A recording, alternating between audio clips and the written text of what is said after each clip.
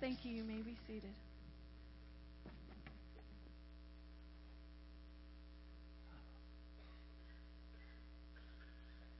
Well, good morning.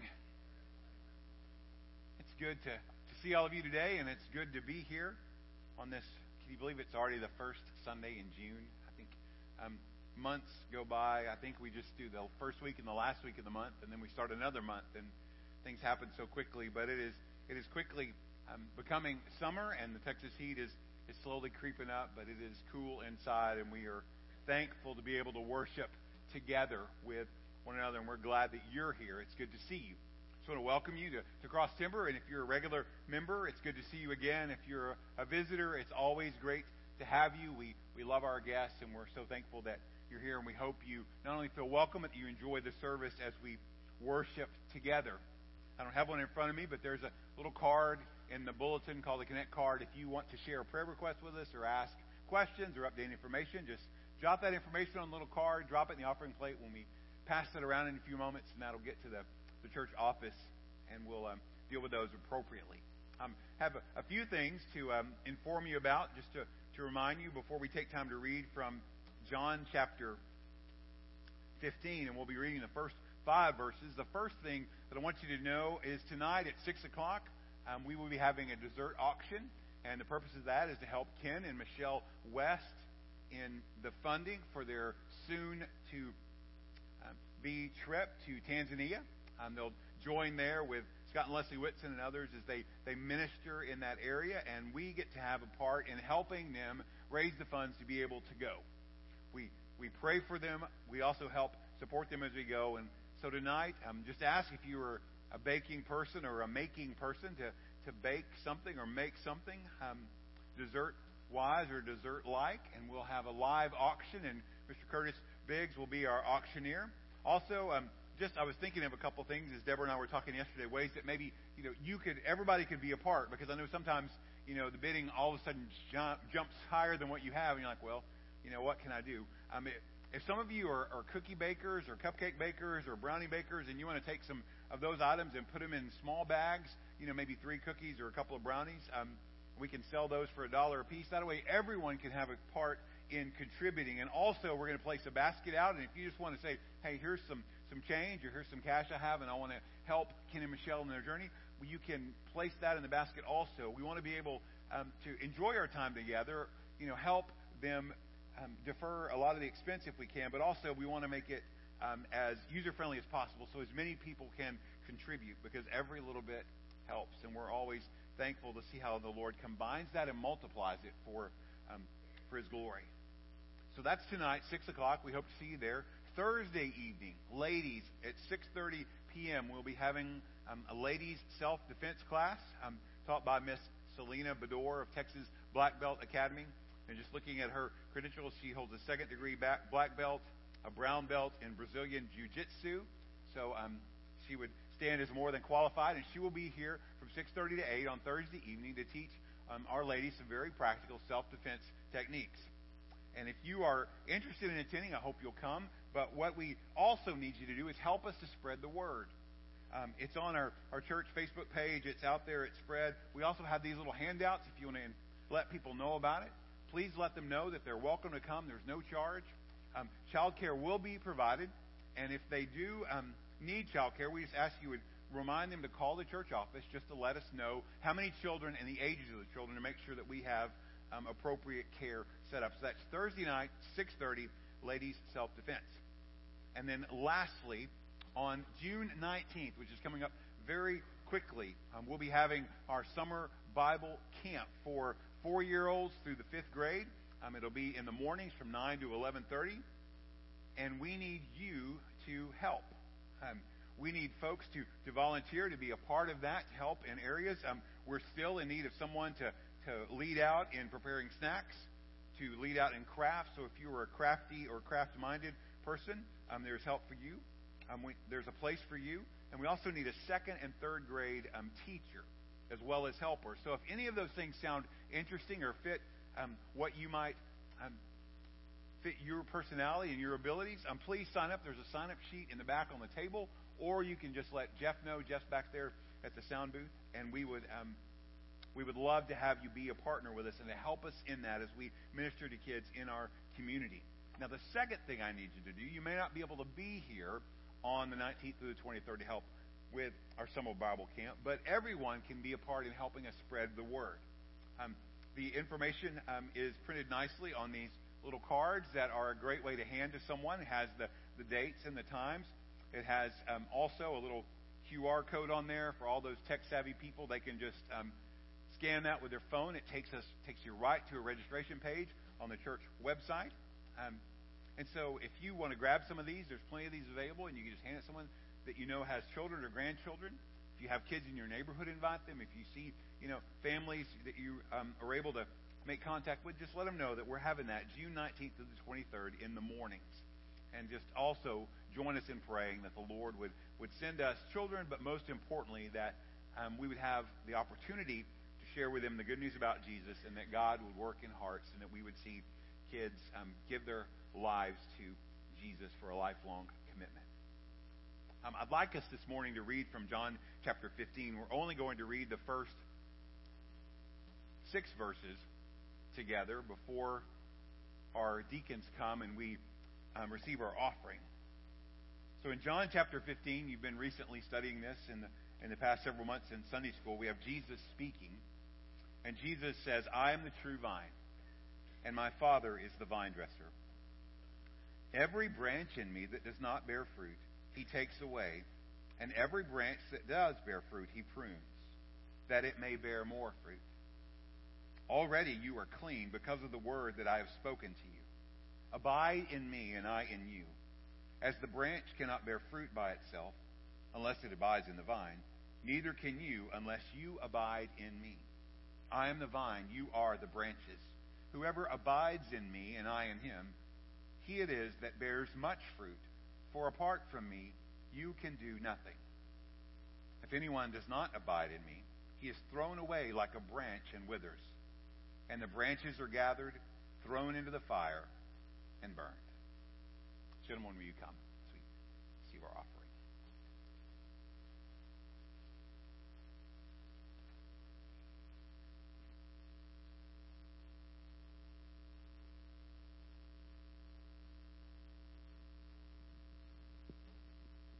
with me in prayer, please. Most holy God and Heavenly Father, we do lift your name in praise. Dear Lord, we thank you that you have such a great love for us and that you have provided a way that we can have eternal life with you through your Son, Jesus. We worship you this morning and every day, dear Lord. We just want to give back a portion of what you have given to us. Dear Lord, we thank you again for your Son, Jesus, and the price he paid on the cross for our sins. And we pray in his blessed holy name. Amen.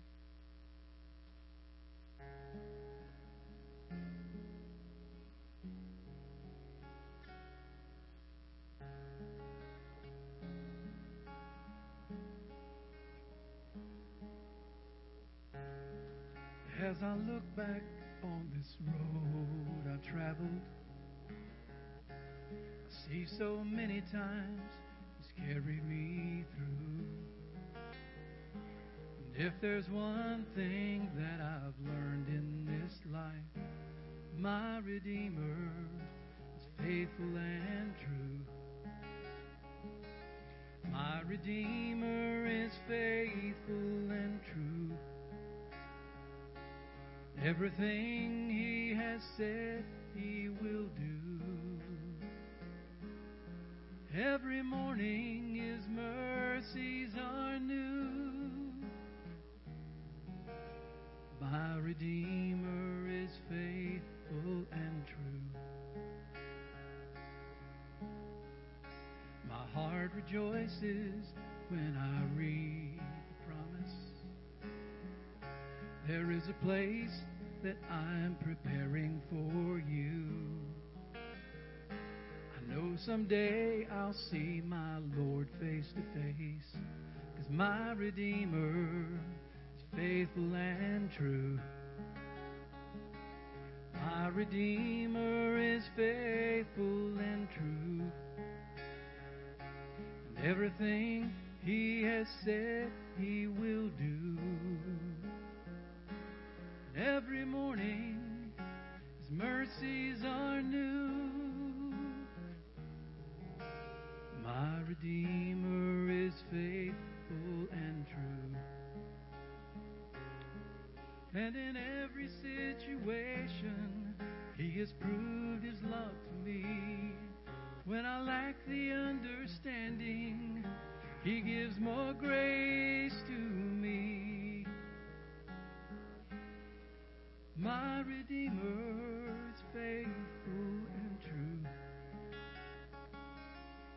And everything he has said he will do.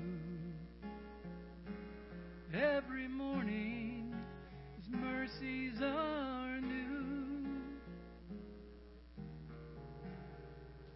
My Redeemer is faithful and true. My Jesus is faithful and true.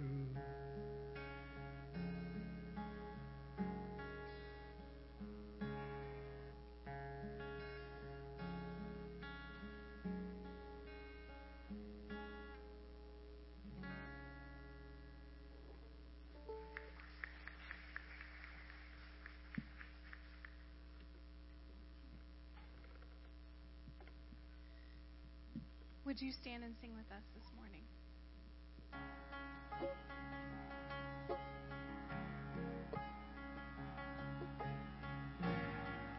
You called me from the grave by name. You called me out of all my shame. I see the old has passed away. The new has come. Now I have resurrection power living on the inside. Jesus, you have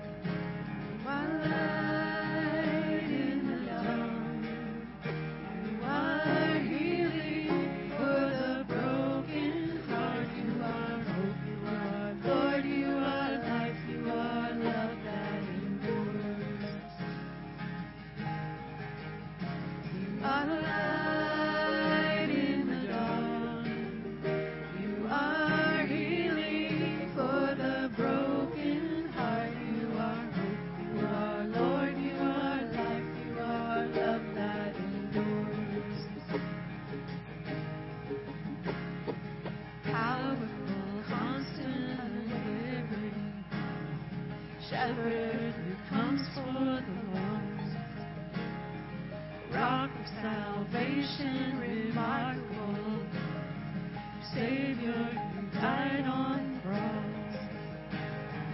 Great is the Lord and most worthy of praise, refuge of strength to the end, righteous Redeemer and mighty to save. You're the anchor of hope for my soul.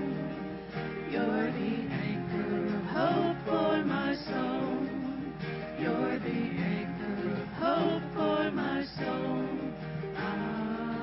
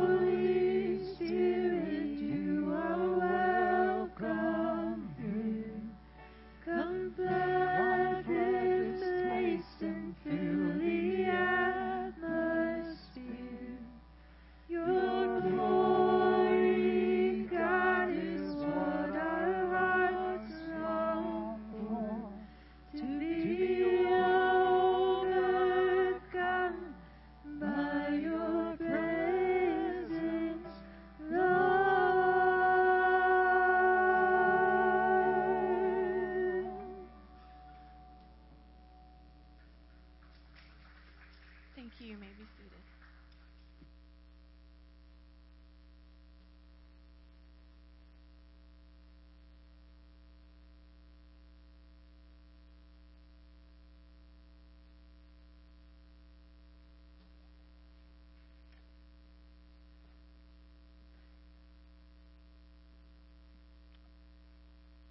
Hebrews chapter 2 is where you can start turning in your Bibles, and we'll look at just the first 4 verses of that chapter today as we continue our look at the book of Hebrews and finding out that in every way and in every instance Jesus is better. Pay attention. You ever heard that? Or are you paying attention? Maybe it was your teacher, maybe your mom, maybe your dad. Maybe it was a conversation you should have been listening to, or maybe it was a lecture that was getting to be a little lengthy. Maybe it was a sermon. Maybe it was some other thing. Or maybe you're driving in a car and you're about to run off the road. Are you paying attention? We've all heard it. We all need it, in fact, every now and then. Because it's meant for our benefit and for our safety. It's a warning. And when we come to the second chapter of the book of Hebrews, it's the first of 5 warnings that are sprinkled throughout this book. And the warning this morning is to pay attention. Why? Because danger is out there and it waits for us when we drift away from the truth. Now, it doesn't happen quickly. It happens slowly over time, little by little, and we veer off course and we end up in trouble and we find ourselves distant in our relationship with Jesus. And the truth of the matter is when we lack a solid foundation of truth to anchor our faith to, we will drift. It may not be intentional, but it does carry serious consequences.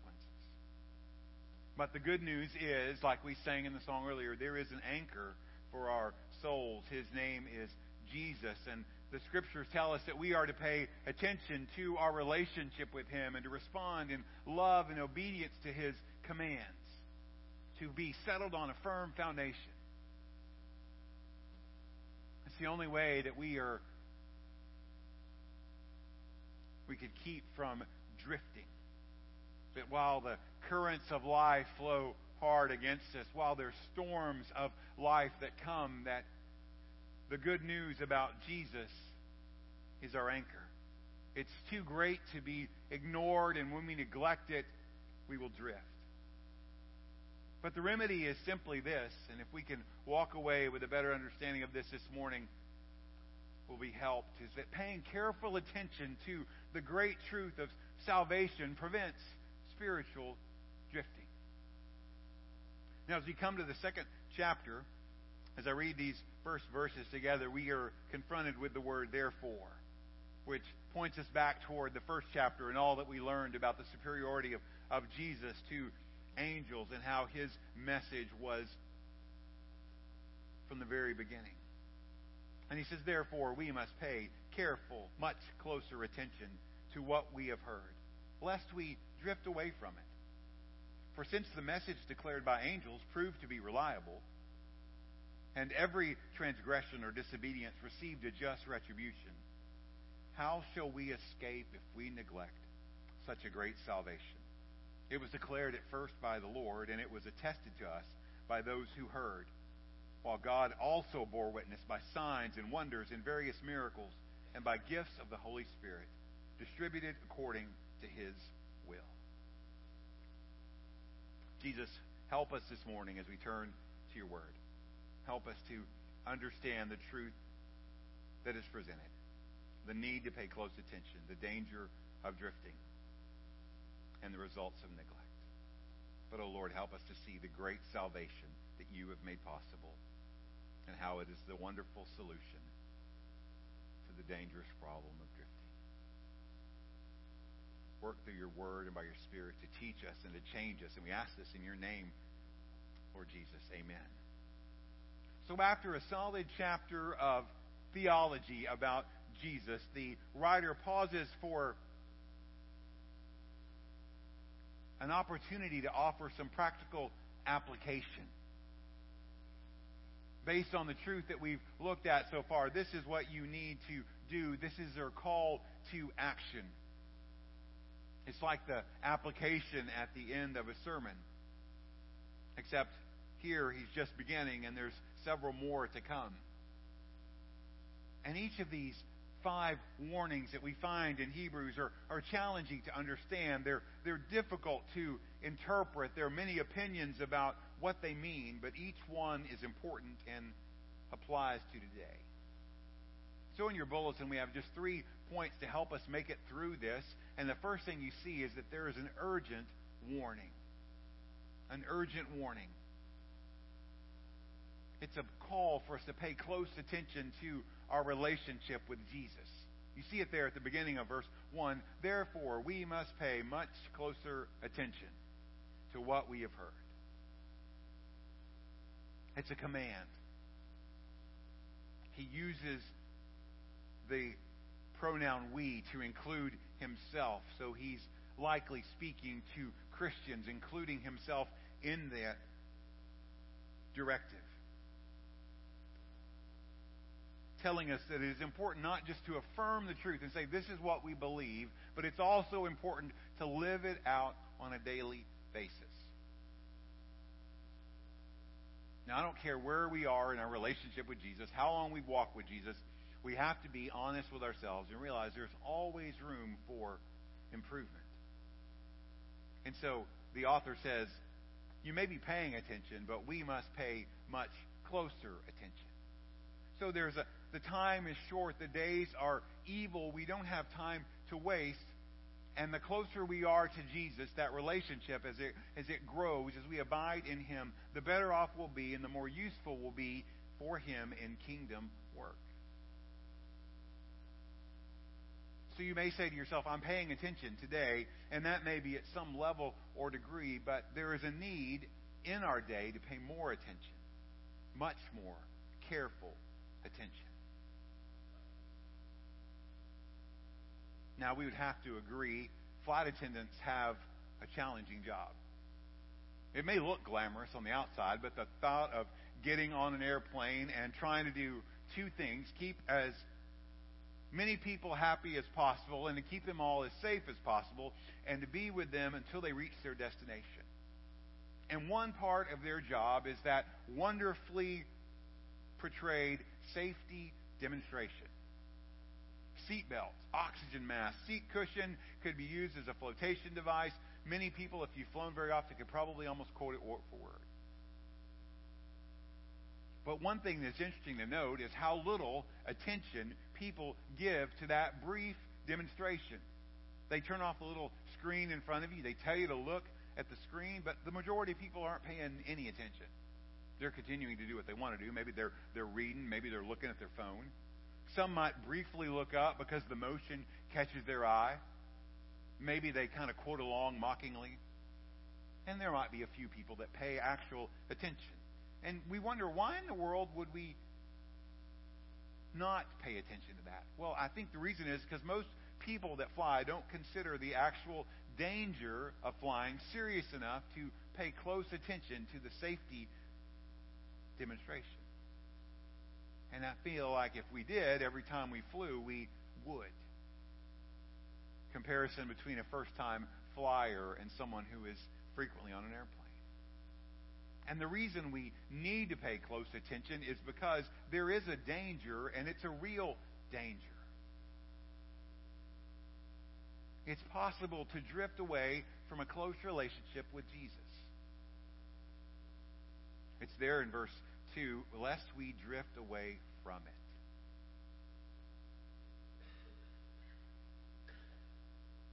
The idea is the picture of a ship drifting away from the harbor that will keep it safe, or a boat that's supposed to be tied up, slipping off from the cleat on the dock and floating out into the water, or maybe a canoe or a kayak getting away from you and riding down the currents and going downstream. it's there one moment, and then slowly over time, little by little, the distance increases in steady increments. And sometimes, even though it's hard to notice, we find ourselves wondering, how in the world did it ever go this far? And the end destination is likely never where we intended it to be, or never where we thought it to be. And sometimes we find ourselves asking, how did I end up here? And so with this illustration of a boat drifting from a safe passage, the writer just masterfully reminds us that being a Christian is active, never passive. Think about it. What do you have to do to drift? Nothing, right? It's the joy of going to the Como River or the Guadalupe River. You know, you can just jump in a tube and the current will carry you along, and you don't really have to do much of anything. So to drift, you really don't have to do anything. And if you want to drift along in your walk with Jesus, you really don't have to do anything. But you have to understand that there is a danger, because you will drift away. And when our faith becomes stagnant, when we say we're going through a dry season, we don't just sit still. You know, the little dot on our chart doesn't just stop at this level of growth while we stop doing the things that we know are important. In fact, the moment that we stop doing those things, it's a steady decline that's slow, unnoticeable at first. We begin to miss out on God's best. We suffer the consequences, and maybe, depending on the situation, may be susceptible to God's discipline. And the result of the reason for drifting, the way that we drift, is because of neglect. You see the word there in verse 3. It means to ignore or to make light of, to disregard, to not take something seriously. And so with the heart of a pastor, the author is speaking to Christians, and he says, don't neglect the great salvation you have received. Now, it's important as you're looking at this to understand that he does say neglect and not reject. And so, to neglect something, you have to possess something. And so, at least from that, I do believe that he is talking to those that are actually believers. And that because of circumstances have began to drift. Now, we don't know the exact reasons that Hebrew readers are beginning to drift or in danger of drifting. It could be because of the persecution that was rising up, that they were tempted to give up on Christianity and go back to the Hebrew faith that they were brought on. But something was starting to cause seeds of doubt to be sown, and they were considering going back. Now, in our culture today, we drift because of influences in our society, the carnal nature, our flesh, the culture around us. But I think even more dangerous is our casual approach to our faith. Maybe it's familiarity, where we just say, oh, I already know that. You've probably witnessed this. You may have even done it. You're listening to a sermon, or you're in a Sunday school class, and they start talking about something, and you say, oh, I know that. And you symbolically close your Bible. And you've also closed out your ears, and you've closed out your mind, because you're convinced that you didn't need that. It could be that you grew up in church. It could be maybe you've just been a part of one for a long time, and you're just here along for the ride. And so it could be familiarity. It could be apathy. It could be you've heard the message so much you're just wondering, what does it matter anyway? Maybe an unpleasant experience in the past, or a hurt or a pain along the way has caused you to wonder or caused you to doubt, and you thought, what good is it anyway? And instead of pressing into and coming closer to Jesus, we begin to push away from Him, and the drift begins. Or maybe other people, it's pride.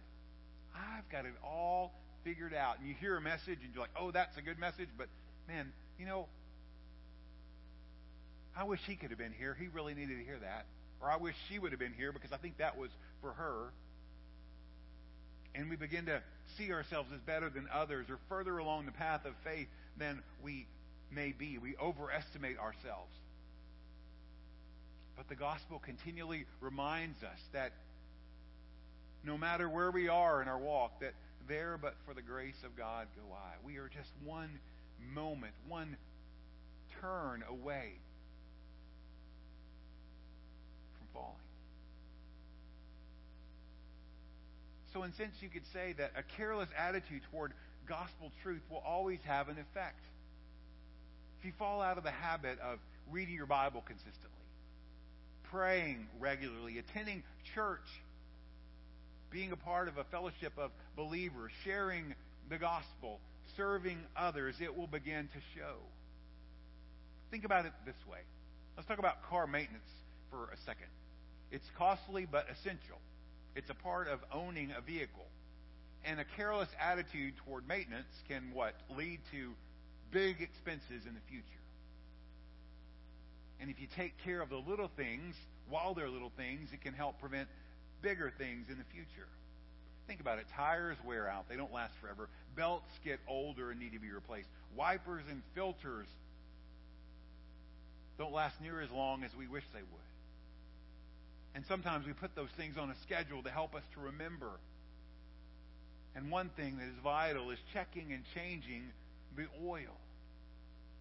Because clean oil helps your engine to run better and last longer, and the proper level of oil in your vehicle keeps it running smoothly. And if you neglect the oil, bad things happen.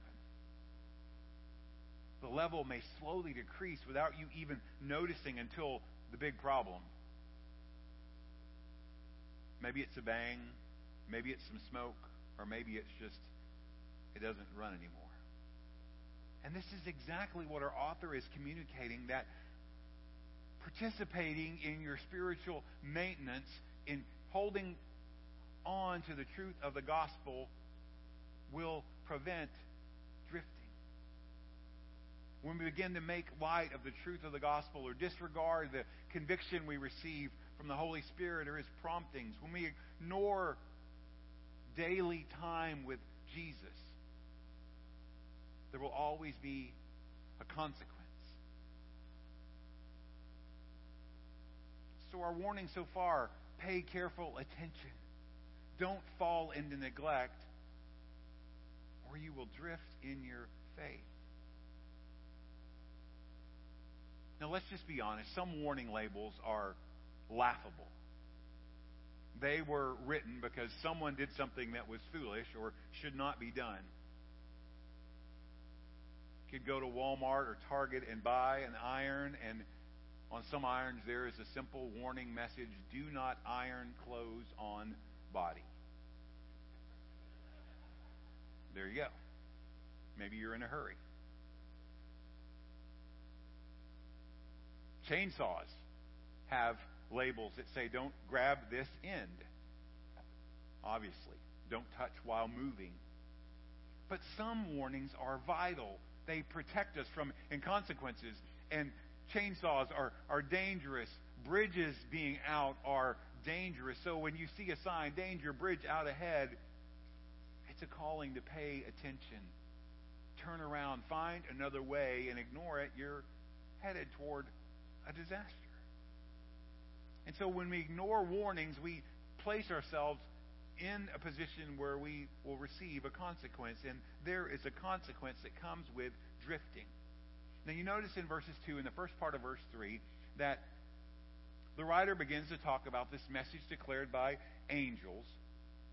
And then he talks about a great salvation. And he's using an argument that is traditional, it's ancient, it's arguing from the lesser to the greater. And the idea is this: if this lesser statement is true, how much more great should this other statement be? And the concept he wants to communicate is that if it was a penalty to break the Old Testament law, how much more of a penalty would there be when we reject or ignore the revelation that God has given through Jesus? How shall we escape if we neglect such a great salvation? Now, the Old Testament law that he's comparing it to was traditionally delivered to Moses by angel messengers. And it contained both judgments and rewards that were certain. That if they were obedient, there would be blessings. If there was disobedience, there would be curses. You can read the last several, Deuteronomy 28 and 29, blessings and curses. And the law was clear that every violation received a punishment that was right and appropriate. The punishment fit the crime. And he uses words, transgressions, to describe the character of the sin, that it means to cross the line that God establishes. He uses the word disobedience that pictures an unwillingness to listen to show the cause of the sin. And because they were not willing to listen, they crossed the lines that God established, and they placed themselves in a position where they faced His punishment or His judgment. And as one writer said, if the salvation that we have is greater than the Old Testament law, and it certainly is, then the judgment or punishment for drifting from that salvation will also be greater. Now you notice it says, how shall we escape if we neglect a great salvation? The writer doesn't fill in the blank and tell us what we are going to escape, but there is implied some form of retribution or punishment.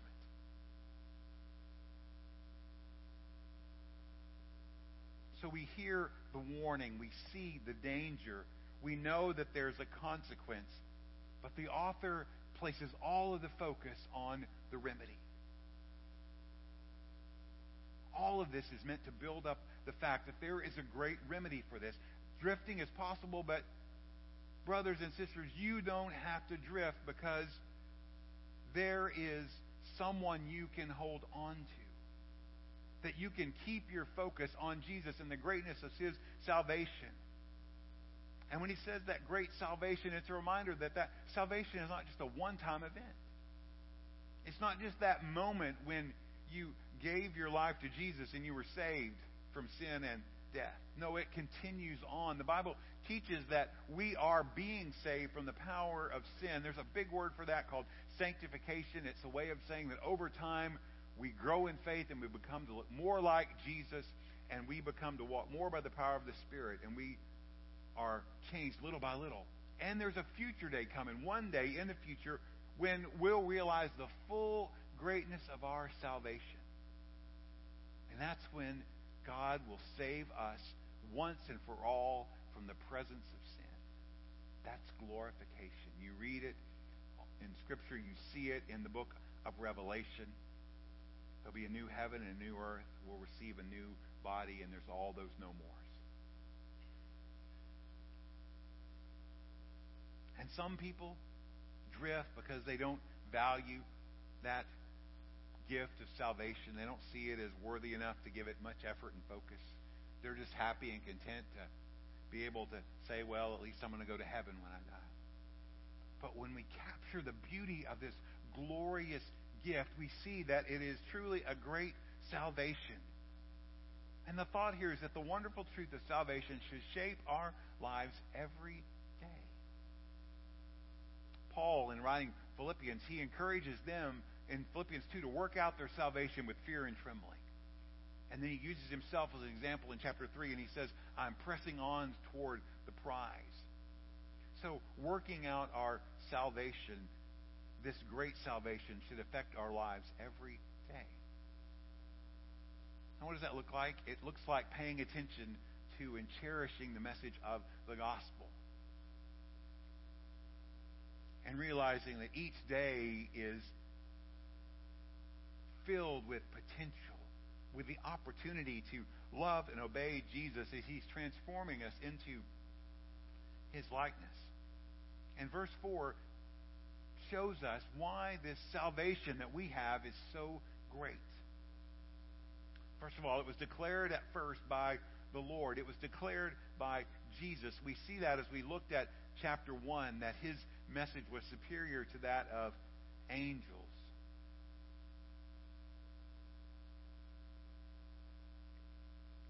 N.T. Wright says it this way: in the message of the gospel, the King Himself has come to speak to us directly. So Jesus not only preached about His coming kingdom and how to enter into His kingdom, He made the way for the kingdom. He is the way into the kingdom. So the one who came saying the time is fulfilled and the kingdom of God is at hand, repent and believe in the gospel, is also the one who is the way and the truth and the life. Salvation is so great that God personally delivered the message to us in Jesus. He gave His only Son to secure it to all who would believe. It's declared. It's also confirmed. It's attested to us by those who heard. Now, the phrase here lets us know that the author, who includes himself in the us, was part of a generation who received the truth of the gospel from another generation. So the good news of Jesus was first made known to eyewitnesses, those who had been with Jesus, encountered Jesus, like the apostles and like Paul. And then that was handed down to faithful men who continued and faithful women who continued to pass on the message of the good news. And today we have the message of the good news because of the faithfulness of the centuries of men and women who held to the truth, who declared the truth, who stood on the truth. And today we have that responsibility to share that good news and tell other people about Jesus. But then it's also testified to while God also bore witness. Jesus was on earth. The Gospels tell us of the miraculous deeds that He performed, that He operated in the power of the Spirit. And after Pentecost, last week was Pentecost Sunday and the coming of the Holy Spirit, the early church spoke with boldness. Many people were saved, and the presence of God's Holy Spirit and the power of His Spirit was evident. And miraculous things were performed to point to the truth of the gospel. He mentions here signs, wonders, and miracles. Things that would help to show God's power and confirm the truth of the gospel message. Miraculous, unexplainable things that could only be attributed to God. And then gifts of the Holy Spirit. You can know this for certain. Where God is at work, His Spirit is present. Where God is working, His Spirit is working. And every believer has at least one spiritual gift. You can read the list in the New Testament that there's many gifts. Each one is to glorify God, to enable us to be a blessing to others. God gives them to us as He chooses. It's His choice in the matter. And each one is a wonderful sign of God's work in your life. So, evidence of the Spirit working in your life is a good indicator of your relationship with Jesus. Can I see God's Spirit at work in my life? Am I feeling and hearing His voice? Am I feeling the conviction of sin and practicing repentance? Am I operating in His power and not my own? And when we begin to ignore the great truth of the gospel, the words of Jesus, the life of Jesus, and neglect things in life that feed our faith, we're going to drift. We're going to drift away from Jesus. However, paying careful attention to the great truth of salvation prevents spiritual drifting. Some of you may recognize the name of Robert Robinson. He was a minister and a hymn writer. He was saved while listening to the great preacher George Whitefield. Wrote several hymns, preached often, and one of his most memorable hymns begins, "Come thou fount of every blessing, tune my heart to sing thy grace. Streams of mercy never ceasing, calls for songs of loudest praise. Teach me some melodious sonnet sung by flaming tongues above. Praise the mount I'm fixed upon it, mount of God's redeeming love." As the years went on, the man who wrote that song, Robert Robinson, didn't pay careful attention. and he drifted away from Jesus. One day, he was riding on a train, and there was a young woman in the train car sitting near to him, and she just was reading from a hymn book. Just happened to be Come Thou Fount. And she asked Robert Robinson, "What do you think about this?" Robinson broke down, began weeping, confessed to the young lady that he was the one that wrote the song and how he had lived. And the young lady made this statement: "Can't you see the streams of mercy are still flowing?" And with weeping in that moment, Robert Robinson repented and was restored. See, drifting is a real danger. Drifting spiritually can happen and will happen. But God has given us the remedy. We have a message in the gospel that's too great for us to neglect. We have a call to pay close attention to the truth about Jesus. And we have a Savior who is willing to receive us and forgive us and to welcome us back home. Let me ask you a question. How close are you to Jesus? Your eyebrows may come up. You may kind of shake your head. And, we would probably, if we could let everybody share, we'd have a different range of answers. But I think I could sum up everyone's answer in one phrase. We're as close to Jesus now as we want to be. What do I mean by that? That if we desire closer fellowship, if we desire to walk closely with Jesus, if we want to keep close to Him and pay careful attention, then we will make all the changes necessary to make that happen. If we're happy and contented where we are, we'll stay where we are. And we'll drift. And that drifting is a dangerous possibility.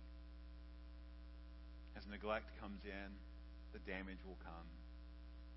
But there's a remedy that is so much better, to pay close attention to Jesus. And Lord, may we never be satisfied with how close we are, because there's always room for improvement. The last verse of Robinson's hymn, Come Thou Fount of Every Blessing. "Oh, to grace how great a debtor daily I'm constrained to be. Let that grace now like a fetter bind my wandering heart to Thee. Prone to wander, Lord, I feel it. Prone to leave the God I love. Here's my heart, oh, take and seal it. Seal it for Thy courts above." Will you pray with me? Lord, hopefully this morning we've seen the danger of drifting.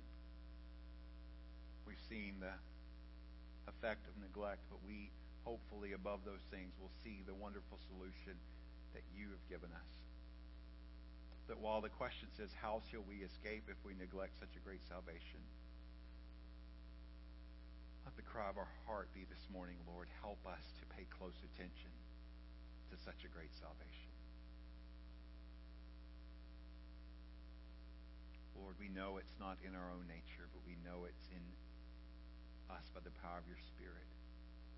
That if we truly desire to be closer to You, that You will help us to make that possible, and we will make the changes that are necessary. Or could it be that as we pray for revival, and we long for revival and change in our church, for growth, for people to come, and for changes in our community, in our state, and our nation, I think if we're honest, we would see that the change that needs to happen starts with us. It starts with me. That in the distractions, in the noise, in the busyness of life, there is a calling to pay closer attention to such a great salvation.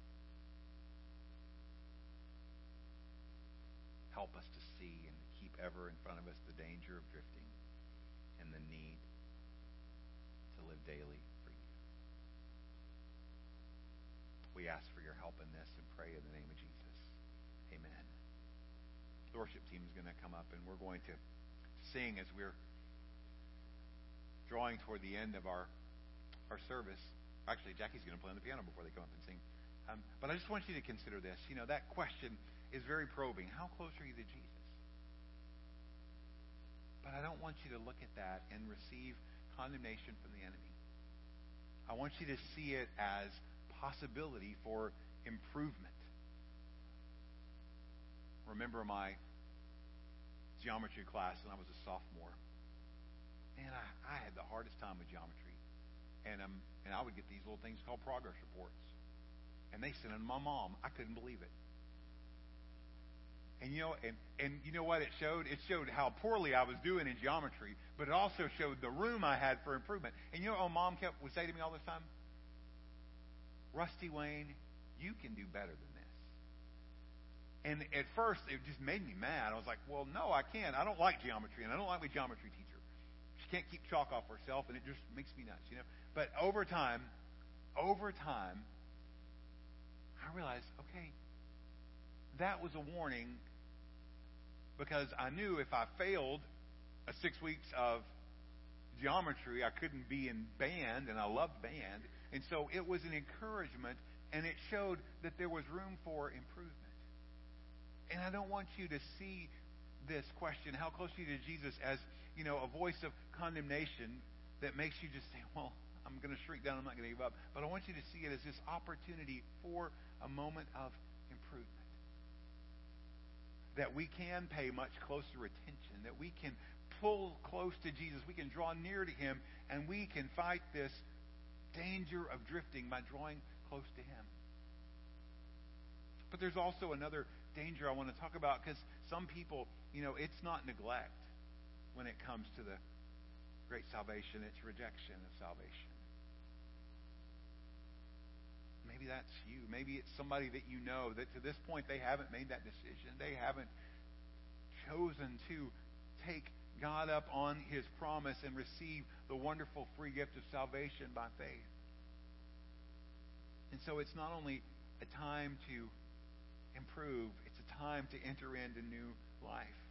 And so maybe this morning it's, God, I just need a fresh start. Help me to be closer to you each day. Or maybe it's today for a new start, and you're thinking, Jesus, today I'm going to give my life to you because you're worth it. Maybe it's the time that God said, I want you to plant here and be a part of this fellowship and then grow along with these other brothers and sisters. Or maybe God's calling you out and saying, God, you know, I've got something different for you. I've got a plan and a purpose for you, and I've set you apart for this. And maybe today's the day you just say yes to Jesus and ask Him to fill in the rest of the blanks. Maybe it's a ministry. Maybe it's an opportunity. You say yes. But Jackie's going to play quietly. You can stay seated. You can come to the front if you need to. You can pray. You can ask others to pray with you. But as God speaks, let us respond.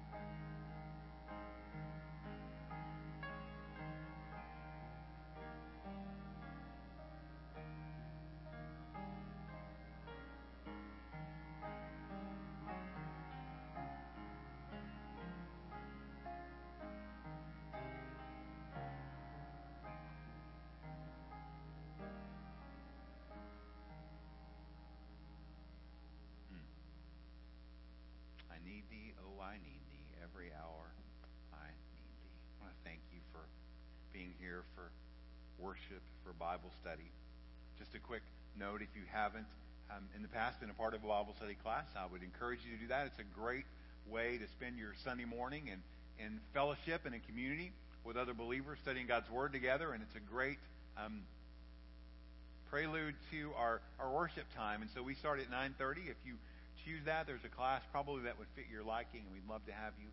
Also, if you are available on Wednesdays, at least through the month of June, we're going to continue to meet for our adult Bible study. We meet at 11. We have lunch. We study the Bible together. We pray, and we enjoy a meal that is a really great deal. Let me just remind you tonight, 6 o'clock, we're going to be right back in here. The air conditioners will be on. There'll be desserts here. So you bring your textbooks and ready to be generous so we can help Michelle and Ken on their journey to Tanzania coming up very shortly. The worship team's here. They're going to lead us in a song. So I want to invite you to stand with us, sing with us, and when we're finished with the song, you're free to go. Lord bless you.